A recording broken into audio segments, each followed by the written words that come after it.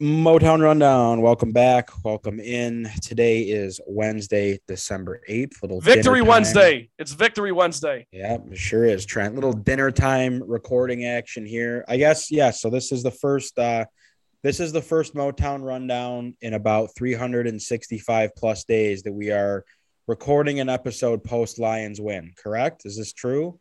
Yes, it is I true. mean, God, is that sad or what? But here we are nonetheless. So obviously we'll talk Lions today. We did your Javi Baez signing last week with the Tigers. We're going to start with Wings. We'll sprinkle in some Pistons. But before we get going, how is everyone? Let's catch up. How are we Elated. doing? I know Trent's on cloud nine. Yep, this has been the best week of my school year so far because I have wrapped up my finals for the most part. Wait, you're And- done? Yeah, pretty much. I've got like a couple papers to write, but that's how that goes in college. When It's is finals next week, Trent? Yeah. Yep, next week. So this Okay, is the it last made week of sense. classes. Did you? What's it called? Because I was up there last year, so I still have all the like. Last year with COVID, they had all these like Line Leap and all these different bar apps to get in, and I get all Yeah. these notifications still because I never know if I'm going to be back up there or whatever. I just keep them. You're still on And every it's- mailing list. Yeah, basically for bars, not anything that's like Oh would my help me God. as a human, but Right. there was like a bar crawl on like a Tuesday. I was like, is there a reason for this? And then I put two and two together. I'm like, oh, finals are next week. Yeah. So everyone's Makes sense. this week is actually pretty crazy. Yeah, I know people are getting it out before like this weekend.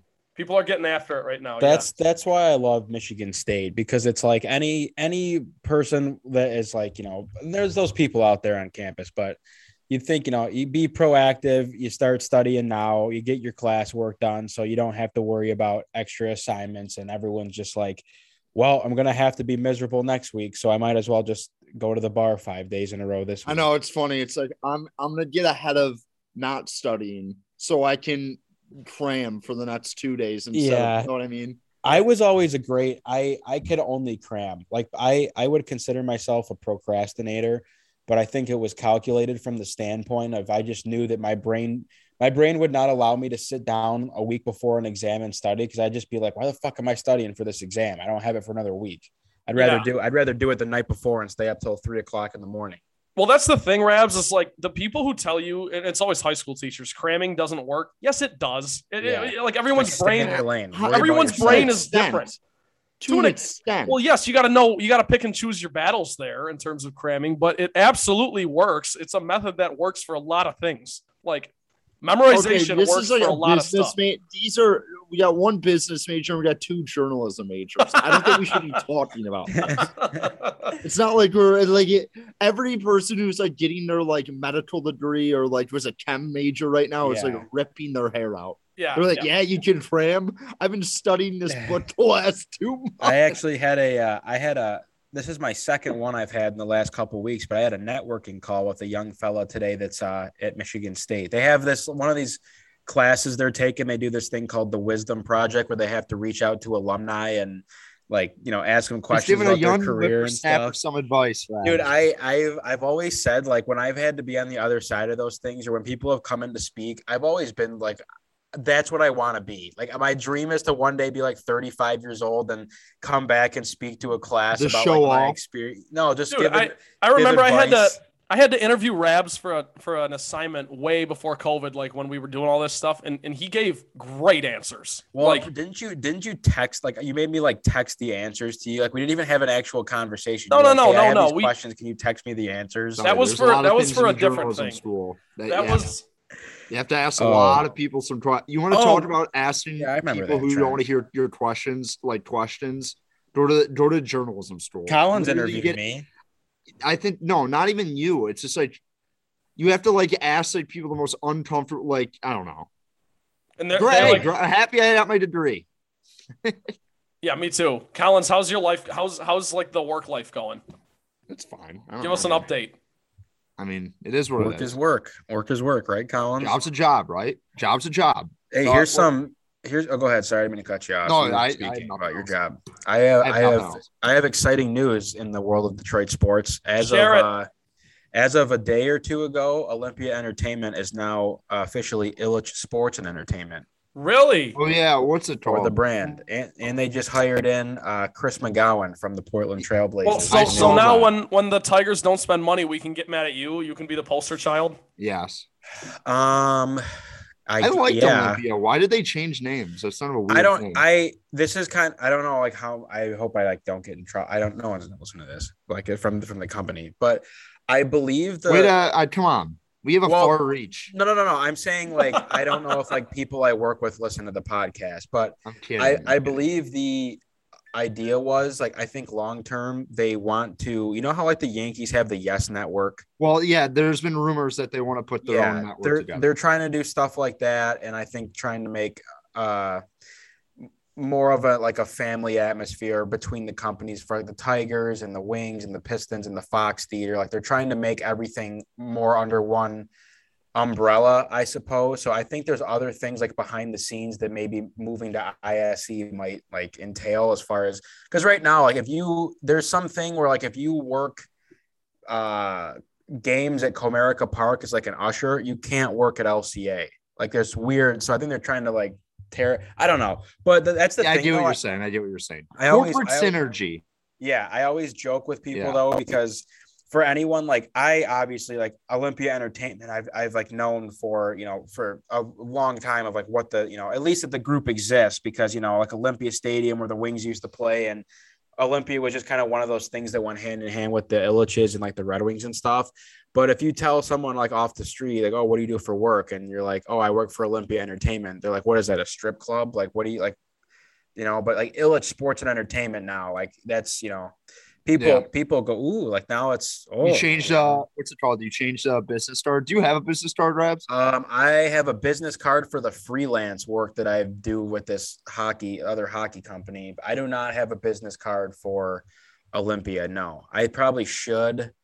I need to. That's the thing. I like. How much does a business card like? How much does it cost to get a stack of business cards? I don't know. Probably not that much. You could probably. I feel like you get some funny ones, but I feel like that's a loser move. Well, the thing is that when I came back to work in like April or whatever, like after COVID was done and everyone kind of came back, I got because I was in one role for like 2 months and then they moved me back to the role I was supposed to take post grad, and I've just been so lazy with like everything that has to do with like work that's not work. Like I have not updated my LinkedIn to my new position. I have not updated my Facebook. Like I'm just like kind of off the grid. Like people think I'm like not an active human, but got to mix that up. So that was exciting. But I also have Christmas cookies have officially entered the household. So I am just completely throwing the towel in on my health until December 1st. Well, that's January. That's okay. 1st. That's okay, Rabs, because your New Year's resolution can be to stop eating cookies or whatever. No, my New Year's resolution, I would just like to, and like, here's the thing. Anyone that knows me, I'm a very passionate person. And like, it's like, when I do something and you're all in on stuff. I do it. But the thing is, there's times where like, I'll like the wheels will fall off the wagon for a day. And then I get so disgusted by it that like the wheels fall off for like a week. And then it just compounds into like, oh, remember how you were working out really consistently for 3 months? And now I haven't been in the gym in like a month. So my New Year's resolution, and I know we're kind of like a ways away from it, but starting January 1st, I would just like to be I'm going to be an absolute weapon. Like, I think I'm just going to get shredded and just be looking good, clean. Like right now, I'm just like, I just feel fat. Like every day I wake up, I'm like, I am gross. Every single day I wake up. Collins, you might know that feeling as a former fat guy where you just like wake up and you're like, I have more in me. You're like, you know what I mean? It's like, this is no, but when you're like, I should be. I don't like, what's it called? I was like, I would say, I was pretty fat for like a year. But I was chubby. Though. You weren't. Yeah. I was younger too. Like I wasn't so like fine. You weren't, and you're not fat, Revs, but I know what you're saying. But when I was at that stage, Revs, I didn't want to work out. I was like, I just want to eat. I want to eat pretzels. You were so content. I was fine. I'll just eat pretzels and hang out in the basement, watch Netflix. I'm good. This is one of those things that where like I wake up every day and I'm just like, I actually took and we're going soft on a tangent. I took a post-grad survey from MSU. I love taking those surveys. I love contributing to the data pool. And like every now and then they'll give you like Amazon gift cards. I think you're the only one who does. So I always do it. But one of the questions was like, like strongly disagree to strongly agree. I like the way that I look when I look in the mirror, and I was just like, disagree. Like, I'm fine with it. I'm not like bent out of shape. It's just like, I have more in me. Like, this is not my final form, you know?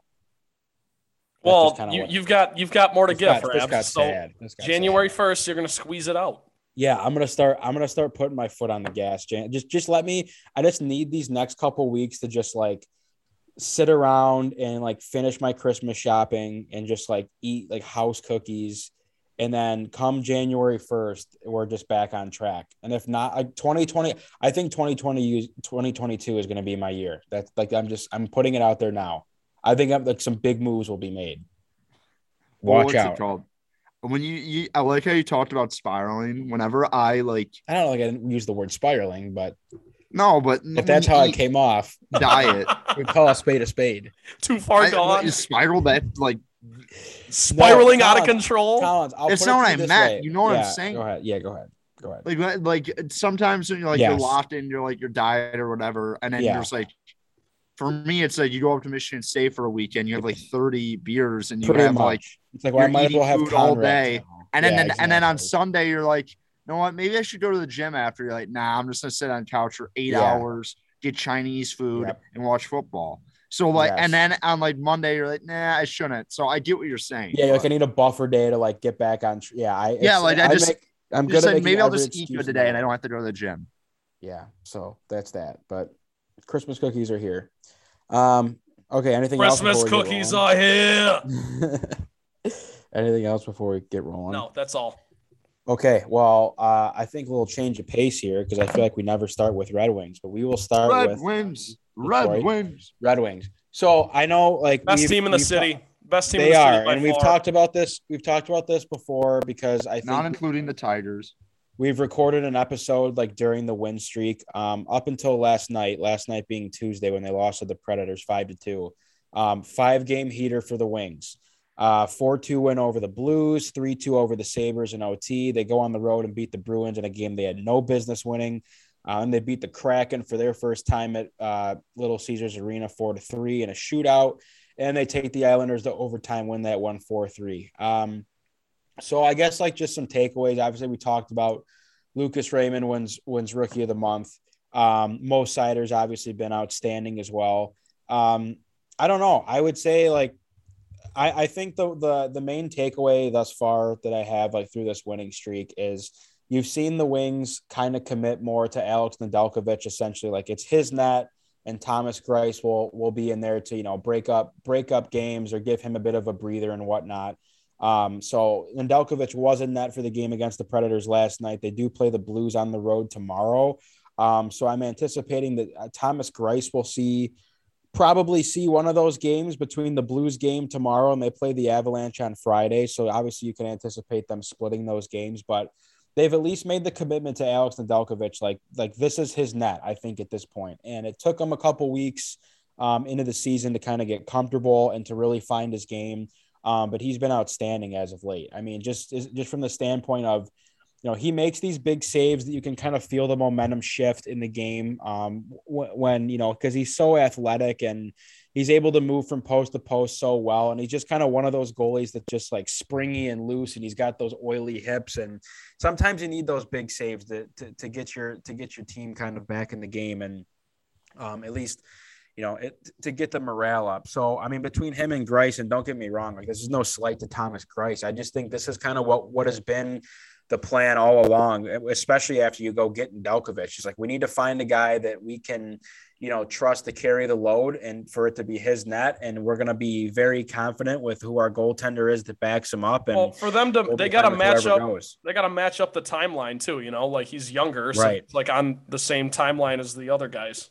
Right. Exactly. So, I guess looking at the team as a whole, if we can like take a look at the standings, there was a little bit of time and it's still weird. Like the Wings have 26 games played. The Bruins are right behind them. They have 21. But for the most part at the top now, everyone's kind of caught each other with games played, and it's the usual suspects at the top of the Atlantic.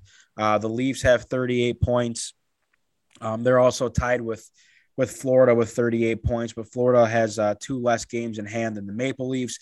Then you have the Lightning in third with 36 points. And then with 26 games played, you have the Wings with 29 in fourth. And I've said this before.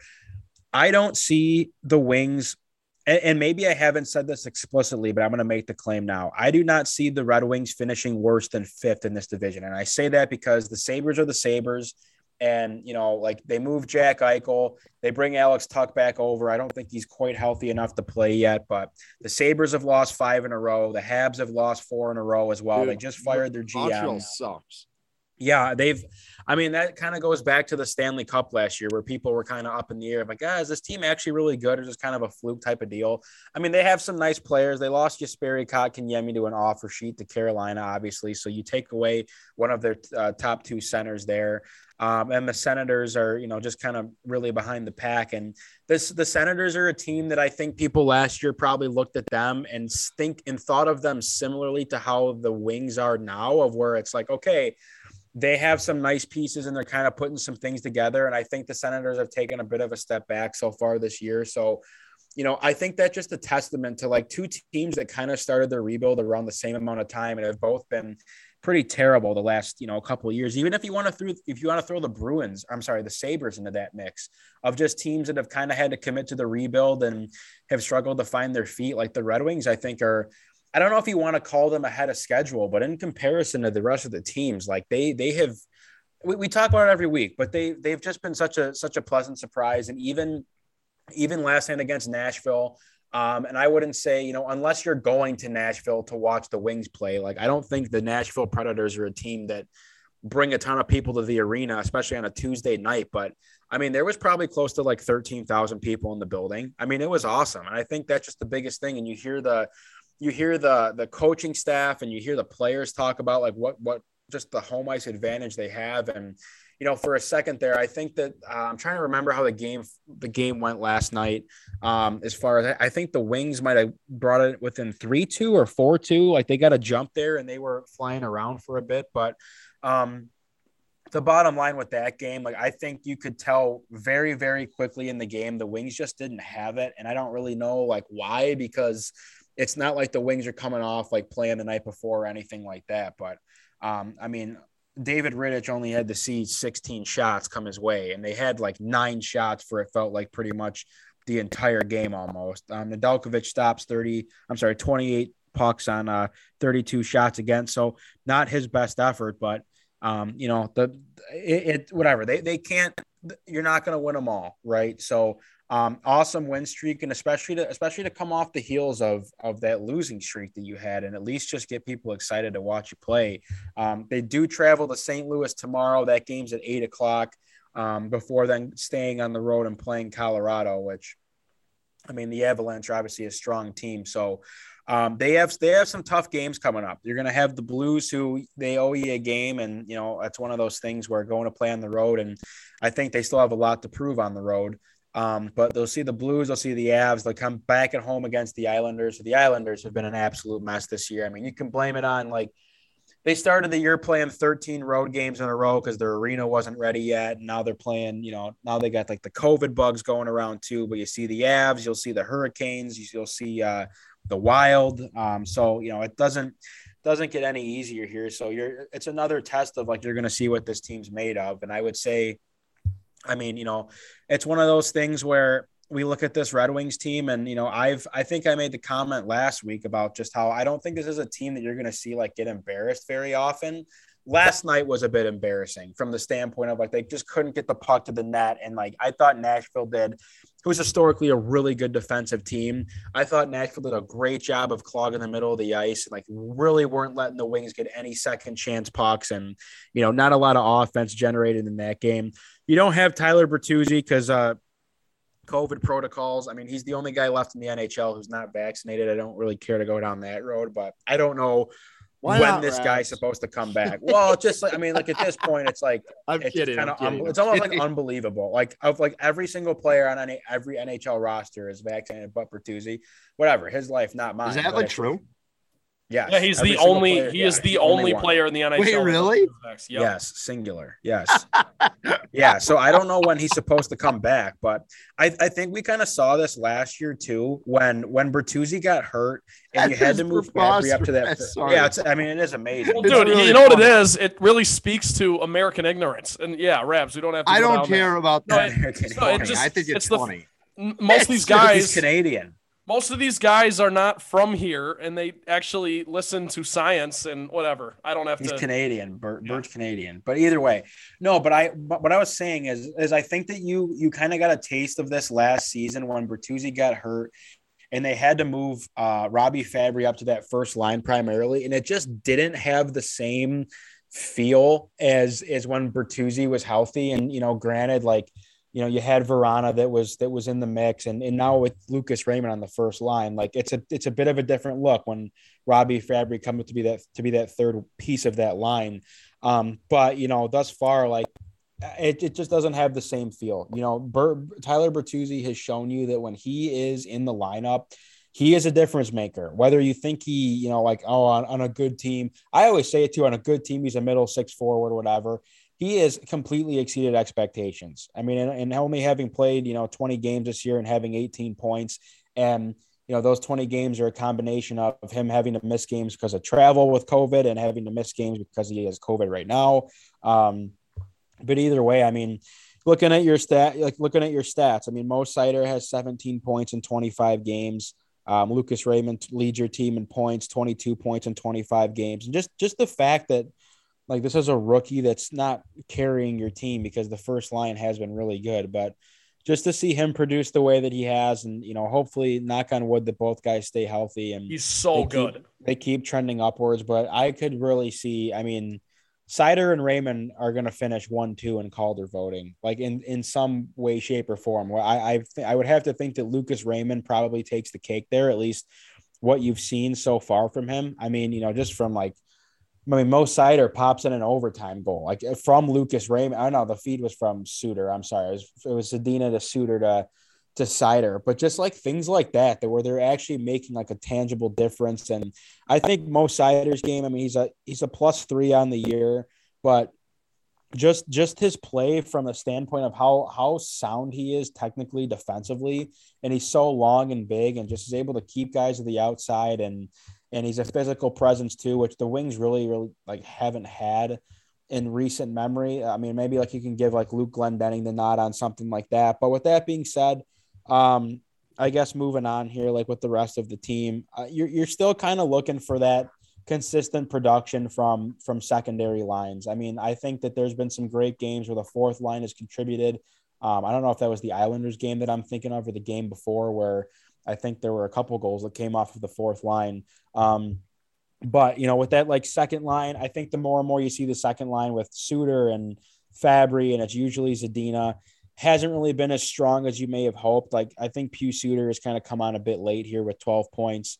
And at least the one thing I loved last night too against the Preds is you have two guys drop the mitts, and Giovanni Smith and Dan Reno, for however you say his last name. But I like that's just the kind of stuff where, as hockey has gone on, like over the years, you see less and less of the true fighting and guys squaring up and stuff. And especially for the Wings, like usually your guy that's dropping the mitts is like Jonathan Ericsson, just because he's like 6'10", and like that's just kind of the gist of it. But, now that you have guys like Giovanni Smith in the lineup, and, Dan Renouf is obviously trying to make a name for himself here in the NHL. But other than that, Joe Veleno was off to a hot start when he first came up, 3 points in 10 games. You're looking to get him going. They're actually playing him on the wing up in the in that top six, middle six pairing. So other than that, I mean, yeah, I don't think I have a ton. It's just, you gotta just show who you are here in these next handful of games. You're playing some tough teams, and there's a lot of good teams in the NHL that you're going to have to see this year. So we'll see what they're made of. But again, I've just been more than impressed with this program. Well, good. Go Wings. My only takeaway that I wanted to ask you about, Rabs, is like, I don't X's and O's. I know nothing. Rasmussen seems kind of like disappointing. Thoughts? Yeah, I mean, I saw a tweet the other day, Rabs, said, so Rasmussen's a new Eriksson. What's going on?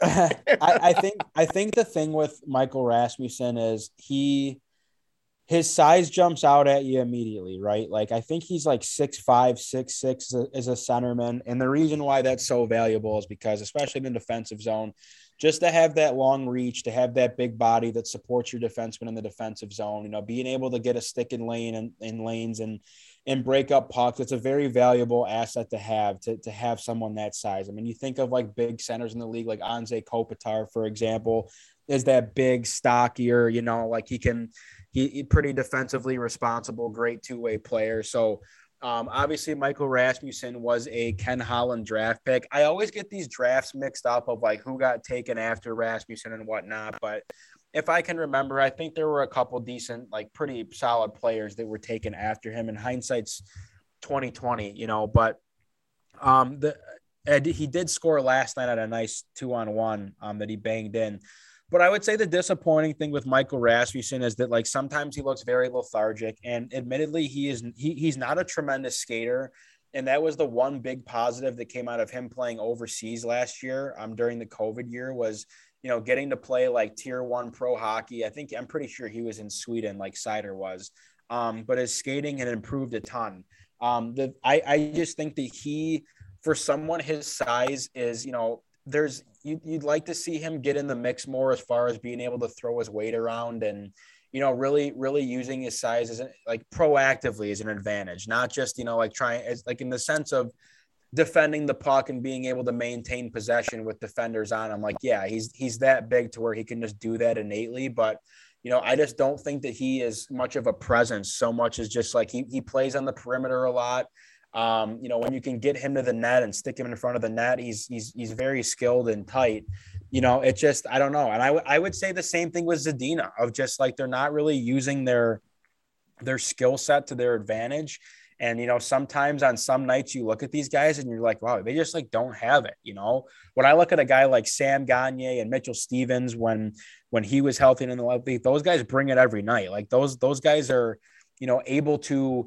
able to break up plays and able to produce, just from the standpoint of generating offense and on like being hard on the forecheck and being tough to play against. Some nights Rasmussen's just not tough to play against, and Philip Zadina is not tough to play against. So, I think Rasmussen, like I'd have to think back to like when he was drafted as to what his ceiling was supposed to be. I mean, when you take a guy that high, I think he was picked 9th overall. You'd like to think that that's a guy that, okay, we can probably have this guy be one of our perennial players going forward. But with his size, and again, I wish his play style was a bit different to fit the role of what you're kind of looking for in your bottom six. But, if Michael Rasmussen is your 4th line center for the next 5 to 8 years, like I'm fine with that because he's got more skill than a lot of other guys do that, play in those roles. And he has goal scoring ability. He just hasn't really, I don't know if it's just like his motor's not there or what it is, or if he's disengaged. I've truly, and like, not to say that I have like ears in the locker room, but I have never really heard people being blown away with his work ethic. And that's evident on the ice too.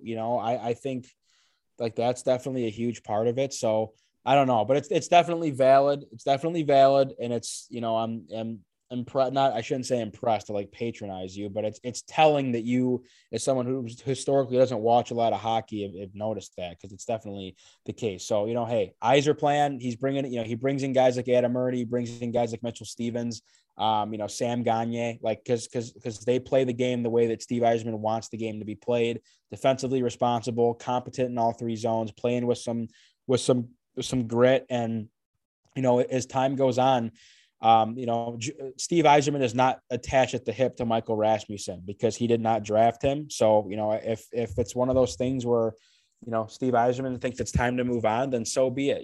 He's gotten a chance and he's going to play full time in the NHL this year. And I'm trying to think of what his contract is. I don't know if he has one more year or not, but so you don't see him as a piece in the future. I don't see him being like a difference maker on your team like you might have wanted him to be or thought he could be being the 9th overall pick. I would say he is definitely not performed up to where he was drafted, and not all guys do. And I don't, again, if Ken Holland thought that this guy was supposed to be some, top 6 forward, like look at a guy like Quentin Byfield, who was taken 2nd or 3rd overall. And was it last year or 2 years ago? 2 years ago.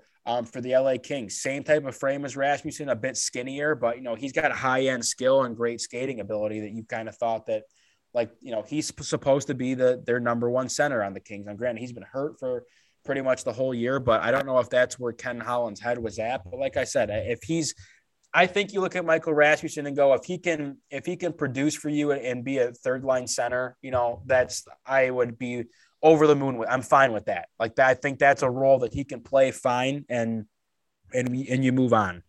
You keep moving. And again, young kid. A lot of these guys are still very young. It's just going to be a matter of who's ready from in Grand Rapids is going to come up and take spots at some point, because you can't play everyone.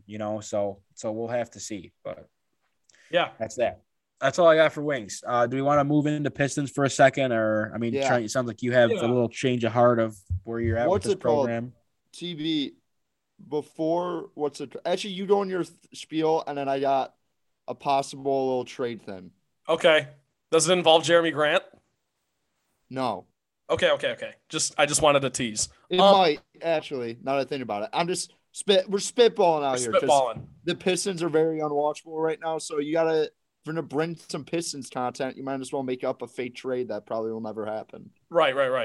My thing with the Pistons, Rabs, that you alluded to is just we all know how high I was on the team coming in. I didn't necessarily think they were, I don't think I was slamming Kool-Aid by any means. I thought they would be a play-in team, like a 9 or a 10. And I thought that was a very reasonable thing to think, though. I thought so, too. They were trending upwards. Now they've completely gone back. The problem is what you have seen from the Pistons is the guys last season who played well with the chip on their shoulder, who, weren't renowned and defenses didn't really focus on these types of guys like Frank Jackson and even Josh Jackson to an extent.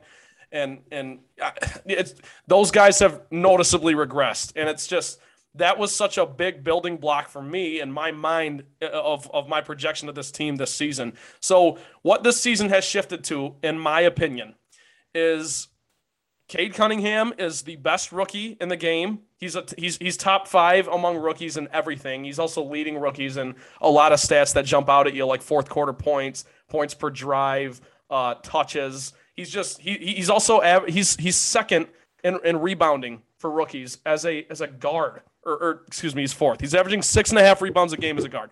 So the more you peel it back, Cade Cunningham's been fantastic, and I don't think I need to elaborate on that because anyone who's watched he's going to shoot 40% from 3 too. He's knocked down. Excellent.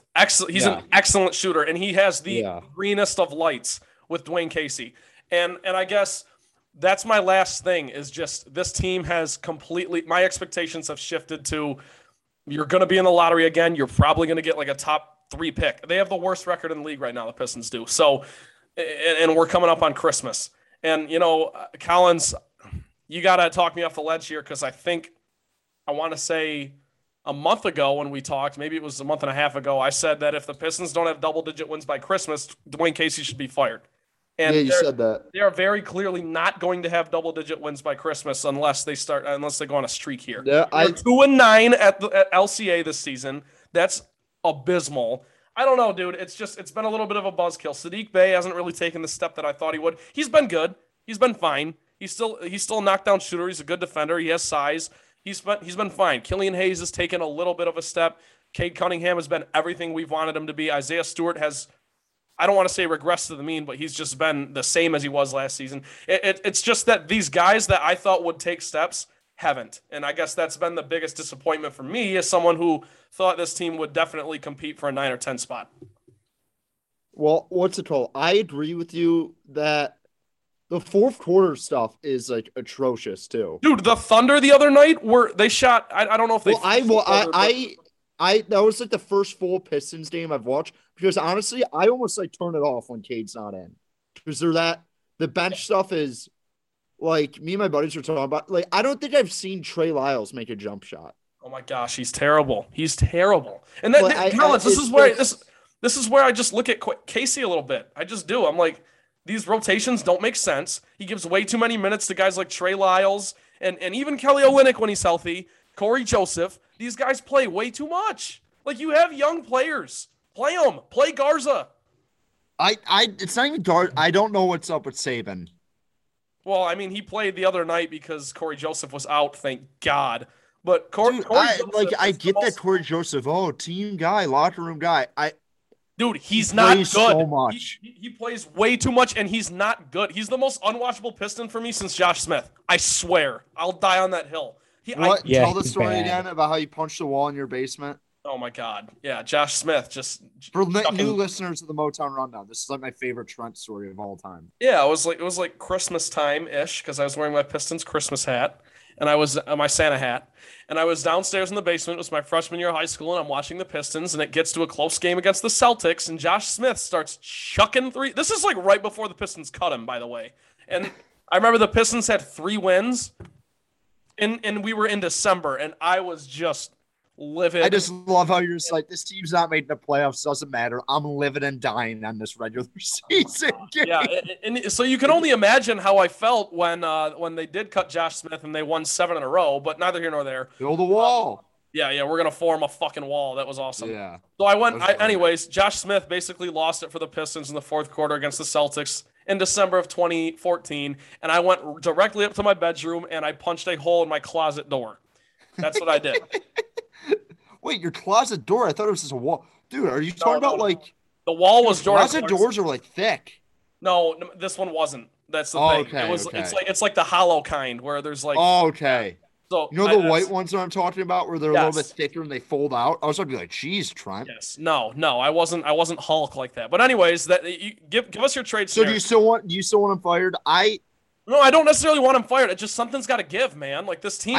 They need to do something. They are not And playing nearly as good as they should. And to your point, Collins, before I let you go, the fourth quarters have been horrible, both offensively and defensively. Cade Cunningham is your only player who rises to the occasion in those moments. Jeremy Grant shrinks. Sadiq Bey alarmingly shrinks a little bit. These guys don't play up to their potential. And the OKC game, at one point, I'm not sure if the Thunder finished the fourth quarter this hot, but they were 15 of 15. So I'm going to go out on a limb and say that that's pretty good on offense. So your defense has to make some kind of adjustment, whether it be who's on the floor, even as simple as that. It's just not good. Dwayne Casey has not done a good job this year. Well, I think point blank, I mean, Sadiq has taken, I'm not going to say a massive step back. He just can't shoot right now. So I'm former. Okay, no, so Sadiq, you're good. Sadiq can't shoot. That's what you're saying. No, he hasn't been great. And point blank, he's like taking a massive step back from what and he's obviously in a bigger role than he was last year. Like he was more efficient last year, obviously, but he wasn't getting the same minutes he's been getting. Well, defense is actually key in on him now. That's the problem. No, I like some of the stuff he does. Yeah. But he is this every time he gets like an open look, I feel like he's rushing it or something. He's been a little bit off. Hayes has been a little bit better recently.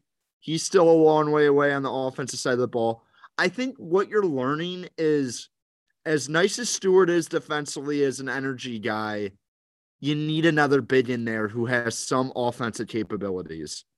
And Well, Jeremy definitely, Grant's been pretty definitely. solid this year, but you need a guy with like just you throw to in the block. You can throw to the free throw line and he can maybe make a pass or two. Because like as much as I like Stewart, all he does is pick and roll. That's all he's going to do for you offensively right now at this stage of his career, which is fine. It's great to have guys like that. And you need a guy like that usually on NBA contending teams. But like they have no guy on their roster that can get an easy bucket when they need one. Like Grant, he hits a lot of difficult shots and stuff, and he can be pretty inefficient, to be honest, sometimes. And like all the credit to him, like he makes difficult shots and sometimes he gets on fire, but you need a guy who makes it a little bit easier for those perimeter players. And this was the point I was going to make to you. I actually sent this to one of my buddies and a hypothetical trade. Would you give up Killian Hayes, a future first rounder, not this year's first rounder, future first rounder, and you would probably have to throw in Kelly Olynyk or Jeremy Grant, either one of them, for Sabonis. No. Wait. Why? You would do that? Yeah, I would. I guess to Dude, your point Domantas Sabonis is not worth a first-round pick, period. Domantas Sabonis is a top 25 player in the league. I don't know about Yeah, but really? I don't think it's sustainable. Collins, He's really good. God, maybe I should watch point- more basketball. Holy shit. Collins, to your point about this team needing a better scoring big, that would help. But that's way too much to give up. Like Killian has seemingly turned the corner a little bit, and I'm fine. I don't know. Like Raph said, I don't think much, to be honest. I mean, I have a different. Everyone sees Killian's ceiling as this high thing. I could see Killian being a pretty good NBA player. I'm going to be honest. I see no scenario where he turns out to be a superstar. I don't either. That's what I'm saying, though. Like, I mean, I'm not saying give away this first round pick because the Pistons are probably going to be in another scenario where they're at least going to get a top 6 pick, at least probably with the way their season is going right now. So you obviously can't give up like that type of trade equity now, but at some point in this rebuild and like, especially in the NBA, I think like Detroit's on a free agent market. I think a lot of that is overplayed in a lot of other sports, but in the NBA, unless your team's super successful and has like a basis of like the Bucks this year, you're not getting any free agents to go there. So I wouldn't mind. I think Sabonis has 2 years left on his deal. He's 25. Taking a swing at Sabonis, be like, hey, it's contingent. You got to sign an extension here. I'm just saying Sabonis is really good. And I like the fit with him and Cade Cunningham. When you think about building this team, you want to think about players that can play with Cade and fit well off of Cade. And he's one of those guys. So that's a good point, Collins. I guess I just wouldn't pay that price for him. But you're right. Well, I also just saw something from Sam Vinci from The Athletic where it says he thinks the best fit for Karis LeVert is the Pistons, which I mean, I could sort of see.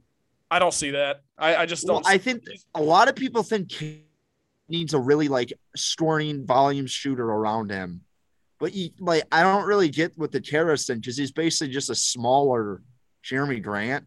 Maybe with a little bit more offensive skill. He's better than Jeremy Grant, I would say, but I don't think you're bringing in too much value. I think Sabonis immediately makes your team a lot better. Yeah, I don't know. I think Sabonis is really good, and I think I'm willing to give up the Hayes, a future first rounder, or Grant, and like you said, Trent, there's something they got to do. And I know this isn't like, this is a long-term move regardless. Like Sabonis is only 25 years old. When you're the Pistons and you're going to hoard all these draft picks, you're going to have all these sort of assets, just don't like lose out on any of them. And don't expect all these guys to pan out and hit. Like we already just saw Sekou, and I know this was the previous regime, basically gave him away for nothing. Yeah. And basically gave up on him. So like I'm not saying I'm giving up on Killian Hayes. If you watch him offensively, it's going to take a long time, for him to be like the player you thought he was going to be. He's a nice player. I think eventually he could be a really nice guy who you could play off. I think the best scenario for him, which is a good scenario, is like Lonzo. I really do. A defensive, really good, smart, help side wing who's able to facilitate, and when he's given open threes, he can hit them. I think that's the best case for Killian right now, which if all things go right, that's a great draft pick. I'm not saying that it's not. Sabonis is a really good NBA player right now, and I think that immediately energizes your team, and I don't think he has a name brand value as most of these other big superstars, but I think he's a really good player, and you could get him for a bargain price because Indiana Pacers are fire selling. Yes. Oh yeah. You make a compelling argument, Collins. There's no doubt about that. Look, the Pistons, when we take no one has said this is possible, by the way, either. Right. They're not going to do this, but just a hypothetical. What could help the team? I hear you. My last point is just that the saving grace for Dwayne Casey, because I don't think he will be fired, and I don't necessarily want him fired. I am just simply bringing to everyone's attention, like, he loves these young players. He's very vocal about it. He gives them all a very long leash. The problem is the one part he falls short in is minutes. Like Corey Joseph gets a lot of point guard minutes, and you got two very young budding point guards who need to play. And that's kind of the bottom line for me. Dwayne Casey will be fine. He'll stick around because when we do take a deep breath, it's like, yeah, Vegas had this team at winning 20-some games this year. It's not like this was the expectations were that high. But, yeah, Saddiq Bey hasn't taken the step we thought. Isaiah Stewart hasn't taken the step we thought. Jeremy Grant hasn't been quite as good as last year. Killian Hayes is still, a long ways away. So we just have to be patient. I just thought we were a little further along than we are. And that is the bottom line.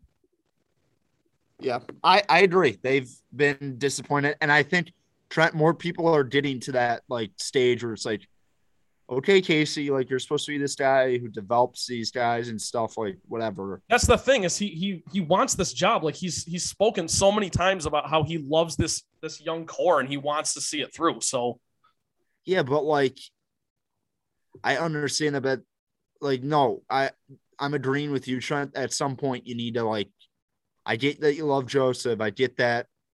I mean, there's this like try something new, like bring Pickett up from the G League. Give like Garza more men, like do something because the bench stuff has been awful this year. It just really has been, and that was like kind of like a strength for them last year. Yeah, and I like Frank. And to be honest, Frank Jackson has not been great. I think me and Trent vary on him. I like Frank Jackson. I think he can be a decent rotational player because I think he can shoot. But what they're asking him to do some of the times, I'm like, okay, he's not a guy right now who's gonna like run your offense. Yeah, dude, he took the last shot against the Warriors. They drew up a play for him, and I know he was having a great game, but it's shit like that I just have zero patience for. Whatever. They got a winnable game right now as we record against the Wizards. We'll see how that goes. They play the Knicks before Christmas or a little after Christmas, and then they play the Rockets, the Pacers, the Pelicans. They have winnable games on the schedule here before the new year. They just have to figure it out.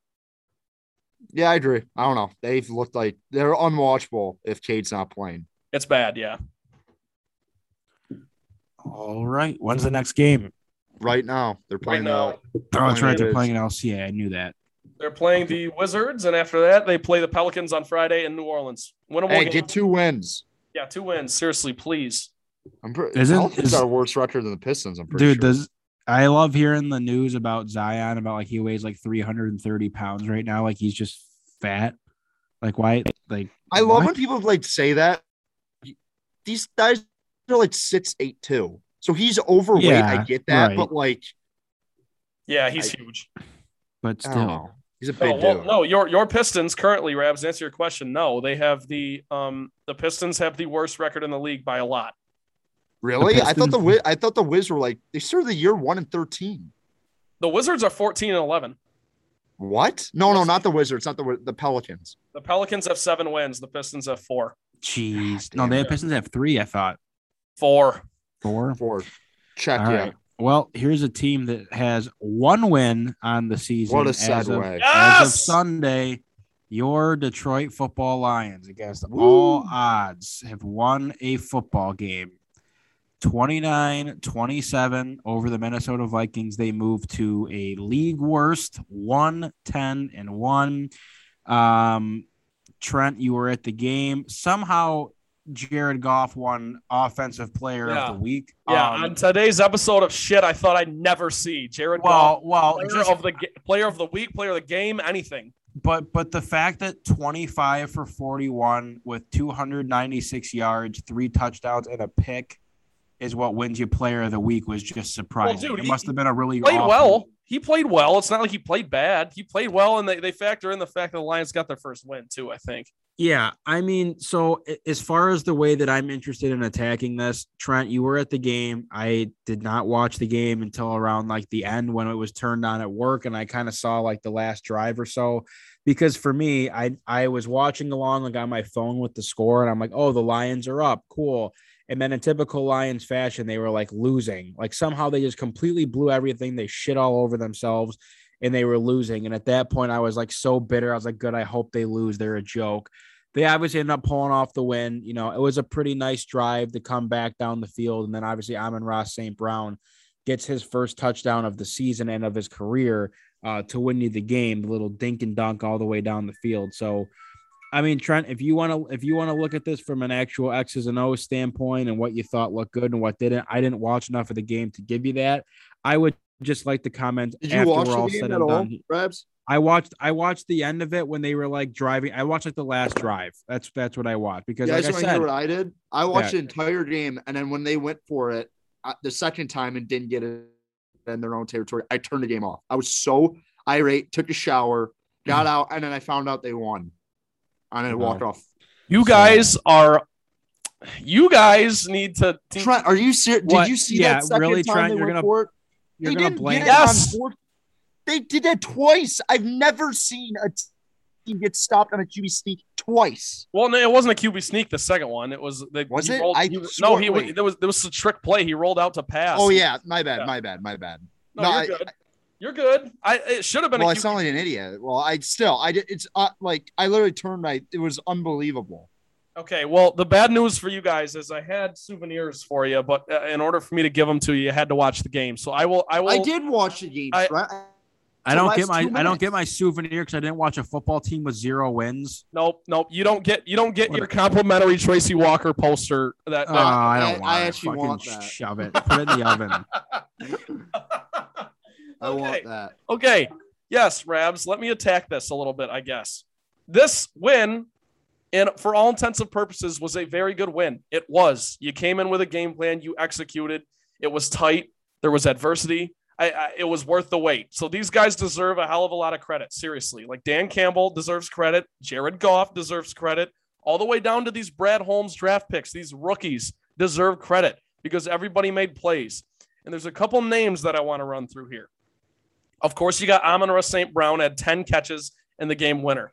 Credit. Penei Sewell has the second highest Pro Football Focus tackle rating since week 6 currently. Credit. Charles Harris has 2 sacks and a forced fumble on Sunday. Credit. Julian Okwara had a sack. He also recovered a fumble. Jerry Jacobs had 2 tackles for loss. Aleem McNeil got through for a couple pressures. TJ Hawkinson was incredible. And my favorite, Derek Barnes, was exceptional. He stopped that critical Vikings 2-point conversion attempt to tie the game with 9-ish minutes left, kept the Lions up 2. So the average age of the guys I just listed is 22.9. I don't want to bore everyone with numbers, but this is where I look at Rabs when he asks, who are the young guys you're building around? Those are the guys. And like everyone I just listed off is a Brad Holmes guy, except for Hawkinson and Okwara. So that to me is something. You got something there. Jerry Not to Jacobs mention, is legit. Yes, like legit. He's really good. He's like Quandre Diggs reincarnated, same exact player. Different position. But well, yeah, but he could be the same. Like they could convert him, like they did with Quandre. Like he almost has the same.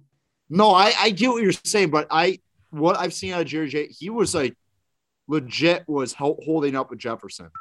Yeah, and he's physical, man, and he played well. Will Harris also played well, but I refuse to give him any credit. We don't speak fondly. Yeah. Someone playing a lullaby in the background. What is that? Oh, sorry, I'm playing with Snow Globe. I mean, oh my God! Merry Christmas from the Motown Rundown. But I didn't know you guys could hear that. I was like, what is happening? Yeah, I thought it was like a baby. Who's putting their kid to bed? But right, go ahead, no, I'm talking about all those young guys that I just listed through. Not to mention you've lost Frank Ragnow, Jeff Okudah, Romeo Okwara, and Quint Cephas for the whole year. So those are 4 other young building blocks. I'm just saying the bottom line is the young players and good coaching, not great coaching, good coaching won you the game on Sunday. That's what it was. There were some questionable calls here and there, questionable coaching decisions. So that's where I want to shift my focus to. The offensive play calling. Well, go for it, Collins. I keep cutting you off because my connection is so bad in my basement. But I watch all the games except literally the last drive because I just thought they were going to lose the net because I mean that second quarter was the best Lions played all year. Yeah. I mean, they actually put it on. I mean, Goff actually looked pretty good in that second quarter. I will say this. The Vikings literally had no one in their defense. They were all banged up. I take issue with that, though, because why do you their best 2 players on their defense didn't play? The Lions' best 5 players, except for TJ Hawkinson, are all hurt. So I don't like. No, I'm not. There's no excuses in winning, but there's a reason why Jared Goff looked better. Well, yeah, but you've also played other bad defenses this year, and he hasn't done shit. So I give him credit for rising to the occasion yesterday, and when it mattered, he had a great drive to win the game. I don't like they were. I'm just saying the Vikings were very, very banged up. That's not what the Vikings have looked like all year on the defensive side of the ball. That's just what I'm saying. So that is fair. So I want to like there was a reason why he had a really nice game. I think they didn't know what they were doing for the majority of the game. I mean, they settled down a little bit in the second half, but I've always said this. I not giving up on Campbell. Last week I was very upset with the way they handled Thanksgiving. And there was a lot of stuff that I didn't like that they did this week. I really like, I get the analytics telling you to go for it sometimes. And I like, you got to take your chances and stuff. With this offense, sometimes they just like, I don't understand like some of the play calling or the confidence in some of these fourth down play calling, but I'll move on from that. My big point with Dan Campbell, and because I was actually talking to my buddies about this, I was saying this pre-show to you guys. I think Dan Campbell's going to win here. I really do. But to the extent where people are like, actually, we're going to seriously win. I actually, as different as he is than Jim Caldwell, I really see a similar scenario happening with him where they get to, just the players love him. You can tell that. And I think as a culture, they will like benefit for having Dan Campbell around. But when it gets to like, when it's serious business, he still is just, and it's his first year. He can prove me wrong. He doesn't pass that test when it matters and it's schematically, or when you're in a tight situation with time management. I haven't seen something where I'm like, this guy's going to be a competent NFL coach. The players are going to love him. So if they get competent players in here, because this roster sucks. There's many things you can judge Dan Campbell on, but like if you give him a good roster, the guys are going to play for him, which is half the battle in the NFL.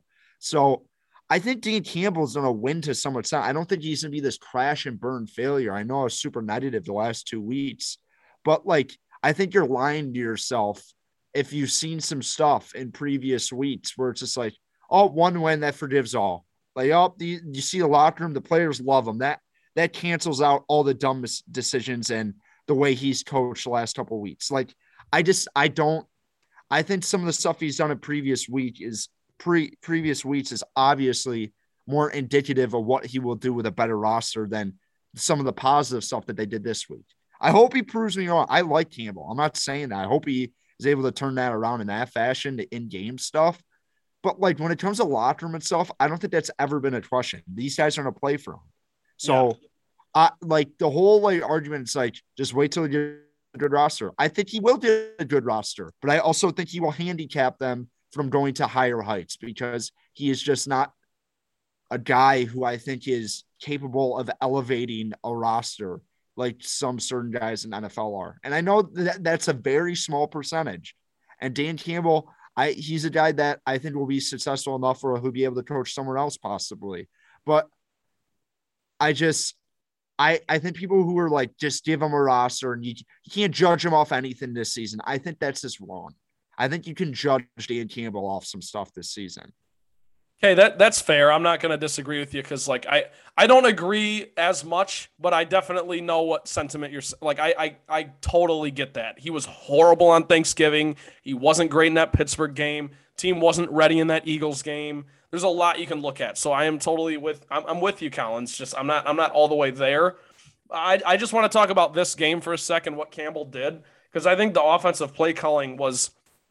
If we're going to compare it, like if the bar was what we've seen through 11 games, the offensive play calling last Sunday was excellent. I mean, it was like unreal, dude. They actually threw the ball downfield a little bit. This Josh Reynolds guy can stretch a little bit, and Khalif Raymond got open a few. Like people were getting open, and it didn't make sense because you didn't have Swift, you don't have Ragnow still. Like I don't understand how. Whatever. It's just so up and down. Amon-Ra St. Brown had a fantastic game. TJ Hockenson had a great game. Brock Wright getting in the end zone was pretty fun to watch. So That's it. Campbell just deserves credit for that, point blank, because if he is calling plays, the play calling was good. There was the 1 4th and 1 that Collins was talking about that was very questionable. And if you lose the game, that definitely gets talked about a lot more. But the reason why they did that, now, Trent, sorry, I completely fucked up earlier when I was talking about the play thing. But they didn't get a first. I've never seen. It was like 4th and inches, and they didn't get it on a QB sneak because Goff has literally noodle webs. Yeah, like he just has he definitely doesn't do lead presses. I don't either. Well, no. So that's why would I? But Collins, you're right. That's a prime example, though. That's case in point of just if you do give Campbell a somewhat athletic quarterback, he'll get that. So it's but that's why they didn't do it the second time. That's why they didn't QB sneak the second time. Correct. And you didn't have Swift, so you didn't necessarily want to run it, although I would have handed it right off to Jamal Williams, but neither here nor there. Yeah, but so I get what you're saying, Troy. And it's so hard to talk about this Lions team because there's so many deficiencies. So our nitpicks are really just on a grand scale mean nothing, really don't. And hopefully there's a better roster here next year so you can judge them a little bit more. But I'm just saying, you don't want, the case for Dan Campbell is not over. It's not like case closed. This guy sucks. I hate the reaction of people on Twitter and people who I know who like the Lions are like, hey, man, you can't judge Campbell on this year about anything. This roster is just so bad. I get they're playing hard. That's a positive. I see that. That's a positive that these guys want to play for him. I also see a lot of negatives. So you take the positives and the negatives. And the positives that I've seen is that it's clear, and I think from the day you hired him, he was going to be a player's coach. The players love playing for him. So that's a positive. And then the negative is some of the in-game stuff needs to be worked out and fixed immediately. Yes, and I will say this, and I don't just want to criticize Mike Valenti's takes every time we come on here because he and I are polar opposites. It's just that I would love to see you and him have a conversation. Dude, he was ripping the team for celebrating the way they did in the locker room. Well, dude, that was I agree with him. No. That was the guy. Rabs, no. What the Woodward? Fuck, man? This is their job. They didn't win in a year. That's and actually they won. a lose. Yeah, I completely agree with you, Trent. Did you see the guy from Woodward? Oh my God, no! Woodward Sports. What? Wait, what on Woodward? Dude, those guys are a bunch of hacks. That's it's unbelievable. Yeah, they have some of the hottest takes. It's actually kind of entertaining. But they have I think it was one of the morning guys. His name's Adam Baydoun or something. I might be saying his last name wrong, but he had the same tape basically Valenti did. That Sheila Ford Hamp, how embarrassing it was for her to be in the locker room. Dude, that's just such the team. That's such a dude. It is such a lazy fucking take. It's such a lazy take. It's embarrassing. No, it's not. That's where Rabs is such a hardo. No, well, am I gonna get a chance to defend myself here? If I was on the Lions and we won a game, I would dance after every game. Are you guys gonna keep making fun of me? Yeah, I am. Maybe I'll rephrase what I'm saying. I have no problem with the play. Obviously they won a game. The players are excited. They've worked hard. They've come up short a couple times. Yeah. So your justification should end there. So they're allowed to celebrate. Yeah. So the players are. I agree, Collins. The fact that the fucking owner, it just goes to show how bad the Lions are. That's what the guy from Woodward said. But it goes to show how bad the organization is and how self-aware that they have leaned in. There's the Lions have the fakest commitment to being becoming good. They just lean into the fact that they're an embarrassing franchise. So the fact that the owner has to go down after they win their first game. She cares. What does Sheila? I know, but dude, everything Sheila does, it's not the first win. It's not the first win in franchise history. They've won games before. They are bad. Anytime Sheila does anything, she gets ripped for it. What does Sheila do wrong? Nothing. Dude, I'm the one that defends Sheila. I have defended Sheila all year. She was visibly happy, genuinely happy they won a game. What's wrong with that? I know. I'm just saying. Wrong with that, I'm just saying it's embarrassing. It's embarrassing in the national scope. It's embarrassing that they gave Jared Goff a pity award for NFC Offensive Player of the Year. It was just overall embarrassing. The fact that the crowd almost ran on the field during that game. Like that's how like the players all went to go celebrate in the stands like they just won a national championship and like it was embarrassing. I was embarrassed. Hey, okay, I was like, Rabs, okay, this is a team that had a over under What do win you want total him to do, like, Rabs?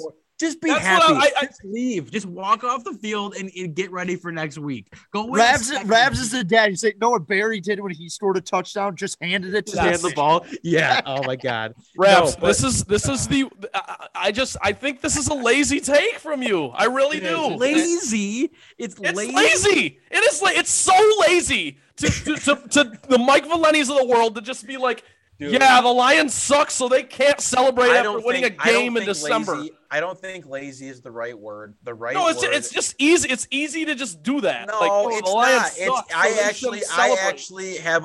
actually have seen the future. I have the foresight to know this is not something to get excited about. It's not.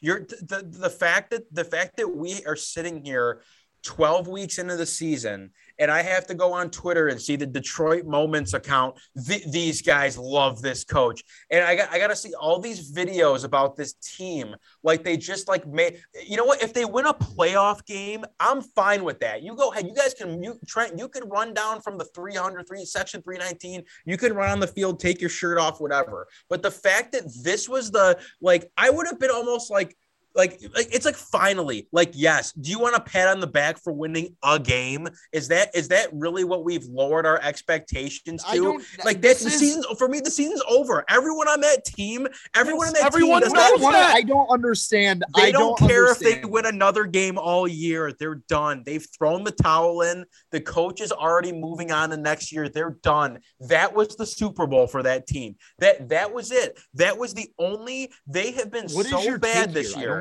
They have been so bad. They have been so bad this year that they realized that as long as we can get one win, the season has been a success. That's it. No, that's it. That's not at all what the no. I'm embarrassed. I was embarrassed by the reaction. You know how much worse it would be if this team went 0-16-1. You know how bad that would be? For them to win a game, it's not like winning a playoff game. I'm not saying that whatsoever. What I'm simply saying is that's a stepping stone and somewhat of a building block for the team. Because you know what? I don't know if it is. No, it is. It is, Rabs. You see how bad this team is and how bad this roster is? They are and how bad the coach can be in tight spots. Like, to win a game and to win a game the way they won it. To completely lose the lead and then go take the game, like that's a big deal for them. And for them to go celebrate with the fans, that's because the fans and the people in the stadium spend their hard-earned money and love the team. And they're elated that the Lions won. So that is why. Come on, say that you need to, whenever you get in a tangent like that, you need to be, as a season ticket holder, you need to start off. Throw the qualifier in there. As a season ticket holder, I'm allowed to, I said the same thing about Harbaugh when Harbaugh was chirping at Ohio State. These guys get so much shit. Like they get so much, like they get trashed on. Either it's on Twitter or in the media and stuff like that. When you win, celebrate. Who cares? I'm more for that. Rabs, I get to the fact I agree with the sentiment, Rabs, where I agree with you, where I think the Fords have the fakest commitment to winning. I completely agree with that. But when they actually win games, I don't see the harm in celebrating. This is a very first take debate we're having right now. I know, but it's like, does Dak care because he didn't smile in his press conference? Collins, the point I'm trying to make is this is an organization that has won games before. They won games last year. Yeah, is not. It's not like it's not like the first win. It's not like it's like the first win in franchise history. You know what? Maybe it's fine. Maybe it's fine because the head coach got his first win. Like that. Yes. I get it. That's what it is, Rabs. It's the new regime finally got their first win. Yes, but Trent. If this team finishes with one win this year, it's still embarrassing. Like, I'm not looking at this like, well, at least they won one. It could be 0 or 0, 1, 2, 3. It's all bad. Okay, that's fair, but that's not what you were saying 5 minutes ago. You were saying you can't celebrate when you win a game. I said the players can. I'm just the point. Here's my closing remarks. This win and this team I have still do not really have any I'm not. This did not. I think this win for some people, they have like bought back in like, okay, yeah, like the Lions, like here we go on the right track. I still think they're going to get pumped next week and every week following. Like, I don't think they have anything left in the tank to get a win. I don't. So I'm just saying, I'm looking at this going, okay, guys, like here's your moral victory because you guys won a game this year. But I just want you to know, as a fan and as a fan who has been through some of the worst years in this franchise's existence, and what is a poverty franchise, this in no way, shape, or form has given me like a spark of hope at all. My feelings about this team has not changed. I don't think they're going to win any more games the rest of the year. I don't think they're going to be good next year. I don't know if they're going to be good the year after that. And by the way, just something that pisses me off, you realize we could have had Micah Parsons, right? I know Penei Sewell's been great. We could have had Micah Parsons. Penei Sewell has been amazing. Now I just say you're not okay. You're not watching the team. You're not watching the team. I know he's been good. I'm done. He's been amazing. I'm done. Clap hats off, Trent. I hope I'm sure it'll be sold out next week. Rabs, do you know who the Lions are playing this week? Can I guess? Yes. They already played Pittsburgh. Hang on. Time out. Next, they're not playing the Cardinals. It's not a 1:00 kick. How about that? That's Is it on Thursday? No. Sunday? Not a 1:00 kick. Yes, it's a Sunday. It's a 4:00 kick. How's that? They're playing at the Cardinals. Now you're just giving them a. Well, if you tell, he knows it's not in prime time. No, they play the Broncos. At the Broncos. Yes. Okay. Yes. All right. Well, hold on. Let me pull it up on my phone. We have to somehow get our feet back under us with the picks. I have no idea. We don't know. I don't know how we keep messing this up. We got. I have the sticky notes. I just have to update them, and I never. Okay, Lions at the 6-6 Broncos. 4:05 kick in Denver. Right now, the line is currently 8.5. The Broncos are 8.5 point favorite. Over under is 42 points. Want me to start because Trent, you had the Lions this week and they won. I'll start. I always make Trent start. Trent, you are the king of the show as of now. 8.5. I don't really have a good feel for the Broncos. I don't know if they're good or not. And defensively, they're really good. Yeah, defensively they're sound. I know that, but I don't really know where they're going. I think they actually think Teddy Bridgewater is gonna take them over the edge at some point. I mean, Drew Lock stinks too. So I'll take the Lions, because I think 8.5 is too many points. I do not think they will win the game, but I don't think the Broncos are good enough to warrant being an 8.5 point favorite over anyone. 42 points. I'm going to go under because I don't think I could see the Lions scoring 6 points in this game off of field goals. Who's the kicker for the Lions now, by the way? I don't know. He's money, dude. I don't even know what his name is. He was really good last week. I think it's Patterson or something. Listen, when you're drunk and up in section 3 something, all these kickers, they've had 5 kickers this year, so I can't keep track. I just can't. Yeah, under 42, I will take the Lions because 8.5. The Broncos being an 8.5 point favorite is disrespectful to the league. So, I'm going to take the Lions. I actually think them winning will give them a little juice coming out. I bet Dolph actually has a nice first half. And then they just kind of go to return to form. Under and Lions. Yeah, the Broncos don't move the ball well. They're only 30 yards per game more than the Lions on offense. They do have a very solid defense, like Collins mentioned, so that's where they're really going to have an advantage, especially with Swift out. There's also been a flu outbreak on the Lions, so there you go. Great. Little inside info. I will take the Lions to cover. I do not think I think it'll be a really tough game to win, just because Denver's also a hard place to play. But you're right, Rabs, 8.5's a lot. Lions cover, and it goes under. Consensus quake, so no one will be moving in the standing this week. That's awesome. Consensus That's quake. That's fine. Okay, let's do the trifecta, and we will get out of here. Okay, Trent's trifecta. Thanks for coming. I'm talking slow because I have to pull it up on my phone. Oh, Trent, while you're doing that, can I mention something that's absolutely fucking banana land right now that I'm reading? Yes. The Arizona Coyotes have been locked out of their arena because someone's not paying the bills for renting the they're not allowed in their arena until someone pays this bill. You want to talk about incompetent franchises? Well, I mean, okay. incompetent from the standpoint of the arena was built in a really bad spot. No one goes to the game because they've historically been really, really bad. They're like, this is like the Arizona Coyotes. This is so off on a tangent. The Arizona Coyotes are going through one of the most aggressive rebuilds in the history of sports. Like, I think they have like 8 first-round picks next year. Like, they have sold like everyone on their team is just like gone from Kessel will be the next one to get traded.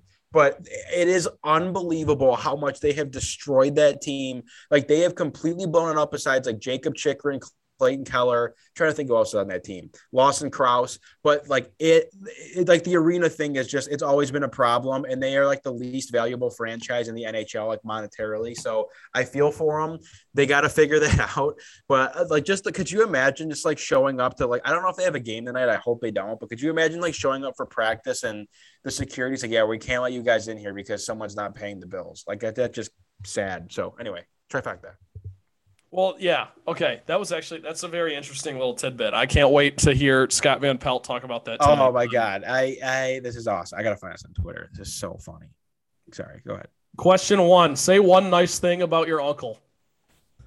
What? Say a nice thing about your uncle. You guys always talk about your uncles on here. I have multiple uncles. I have a million uncles. Uncle Steve. Collins, pick one. I don't know. I just like all my uncles on my dad's side because they're just collectively nut jobs. Okay, that's good. Rabs, one nice thing about Uncle Steve. This is a very lazy question, but I don't care. Nice thing about Uncle Steve. Uncle Steve has a big heart. He cares about everyone. That was nice. Big heart. He's always good to give advice. He'll be on. You could talk to Uncle Steve on the phone for like 3 hours. He wouldn't bat an eye. Like, and I'll give one to my Uncle David too. My Uncle David is such a hilarious storyteller. Like, I just love listening to him talk. He's got all these like crazy like words that he uses. Like, he always uses brutal, he uses unreal all the time, shocking. So a lot of those things people will hear me say, it's right from my Uncle David. So shout out Uncle Dave and Uncle Steve. Okay, there you go. Inside info. Second question, what is the best and worst social media app?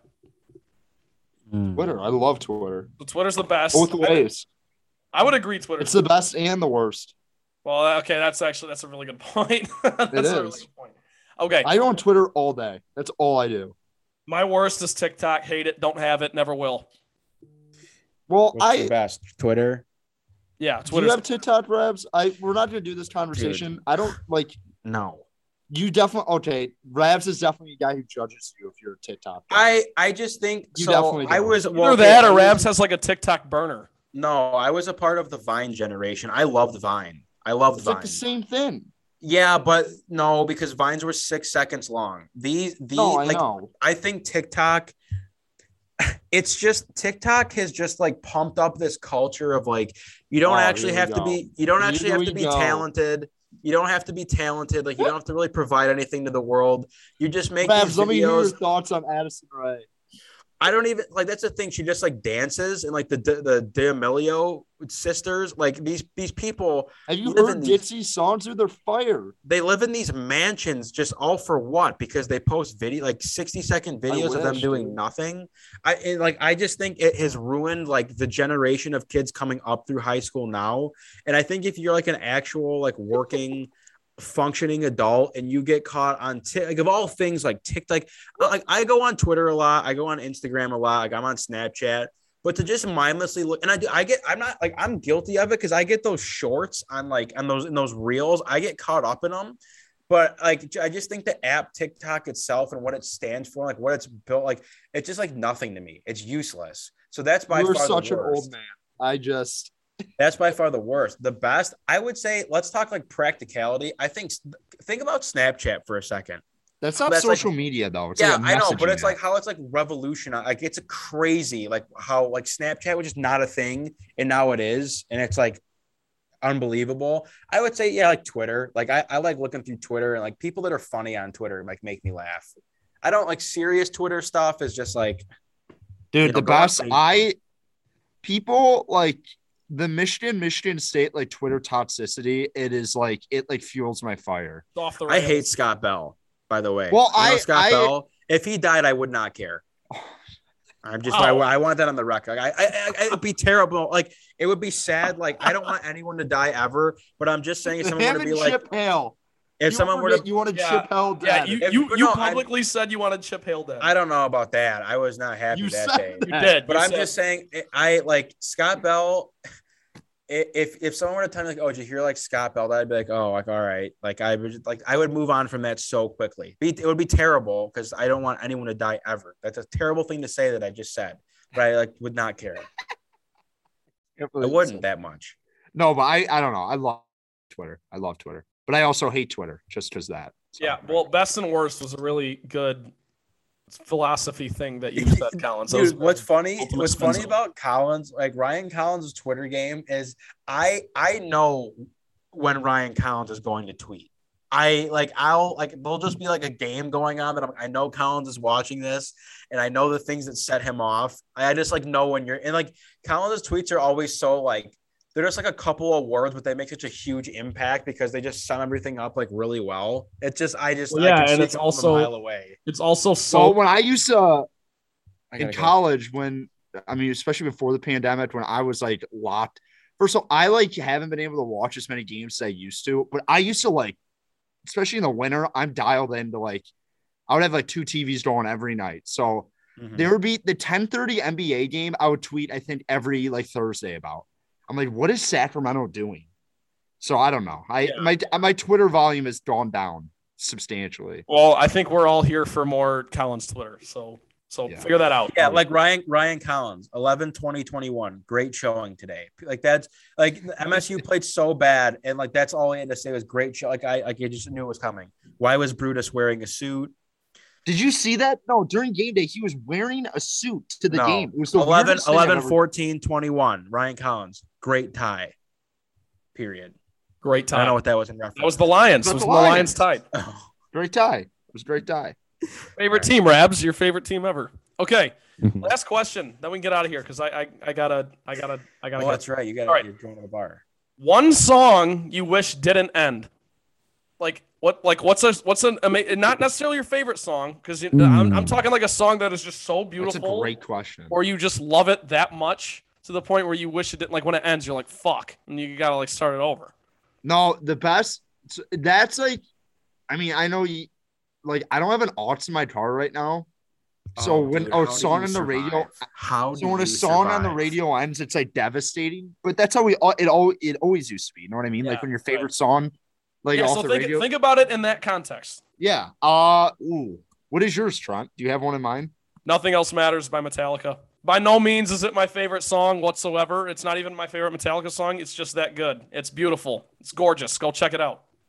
Okay. Rabs, do you have one? I don't even know. I would say like just I would need more time to think, but I think Easy on Me by Adele, like just the piano. It's such a beautiful song. Like I could listen to the piano just in that like over the course over and over and over and over again.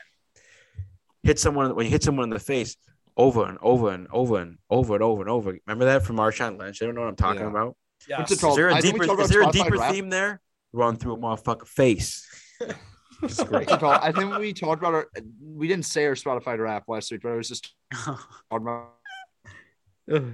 Oh, we lost Collins. Wait, back up. He's here. Back up like 2 sentences. So Spotify what's it called? You were talking about the Spotify rap, and I thought it was funny how like you can look at what people like and how people judge. And if I want to send raps on my Spotify rap because you just judge me so hard because it's just a bunch of mainstream guys. Let me guess. Can I guess? Hold on, Collins. Let me guess who's in your. Okay, I'm gonna go top 5 artists. Let's hear it. I'm not gonna go 1 through 5. Quinn XCII is on there. Number 1. I'm so good. Fuck. Is either Luke Combs or Luke Bryan on there? Nope. So Morgan Wallen's on there. He is on there. Yeah. Okay. Taylor Swift. There's 2. No, but she's my most listened to artist of the decade. Jack Harlow. God, no. I like Jack Harlow. A lot of people do. I just don't listen to rap like that. Kanye. He's the most listened to. Not this year, no. Okay, this will just go on. Bieber, Machine Gun Kelly. Oh yeah, dude. And then Chelsea Cutler. Can I say something real quick? Machine Gun Kelly. If it's about Machine Gun Kelly making bad music, you're wrong. the people you that don't like have to like Machine him. Gun His Kelly, music's fire. Trent, do you like his music? Time and a place. Time and a place. No. So do you not like Blink 182 and stuff like that? Do you not I like Blink 182? That's what Machine Gun Kelly music is now. Don't ever put those two in the same. The guy breath. who produced his album, Raps, is Travis Barker. So it's basically Blink 182 music. Yeah, but it's not. I don't listen. I've never really heard a Machine Gun Kelly song besides Wild Boy, which I think is one of the. I actually blame Wild Boy for why people are the way they are in society today. Which album? Bloody Valentine. I think it's Tickets to My Downfall, but listen to the song Bloody Valentine and tell me you don't like it. It's fire. Okay, I will. I actually will. Well, I would argue that his new stuff, he's doing this rock thing now. It's more pop punk. It's fire. It's fire. It's a lot better than his rapping. His rap stuff sucks. I won't listen to that. No, yeah. I completely agree. Yeah, so that's Machine Gun Kelly. What a I know. I never thought I would say it either. It's frankly embarrassing when you first say it and then you listen to his music. You're like, it's fire. It's fire. So, Colin, what's your song you would hope never would end? Love Story? I don't know. Get a new song out, Colin's Machine. Paper Cuts. Have you heard it? I have heard it, but don't play that one. That one's not that good. I'm trying to think. Probably a Bieber song when it's hot. I'm a big Hitmaker song. So when it's a big hit, when Bieber had Sorry going and that came on the radio, I was going to that. So Colin's, hit. Did you like Tayo Cruz back in the day? Tayo Cruz. Dynamite had a run, but yeah. I like mainstream music, just point blank. I don't know. I only wanna break. Yeah, so that's all. That's all I got. Thanks for coming. Yeah, Trent's got to get out of here. So Trent, you going to the bar? I am. Oh boy. All right. Well, that's all for today's episode of the Motown Rundown. For Trent Bailey and Ryan Collins, I am Ryan Rabinowitz. Hey, submit any questions, comments, or suggest some topics for the show. We're on Twitter at Motown_Rundown. Wait. On Facebook. Wait. What? I just have to interrupt. K9 for Heisman. K9 for Heisman. The Motown. I don't want to talk about that because I can talk about it for hours. Talk about next week. We have to throw it in. Motown Rundown page on Facebook. Do not miss a single episode of the show. We record every week. Apple Podcasts. Check us out. Spotify. All that good stuff. Other than that, I got nothing else. Thank you guys for listening. We love you very much. We'll see you next time.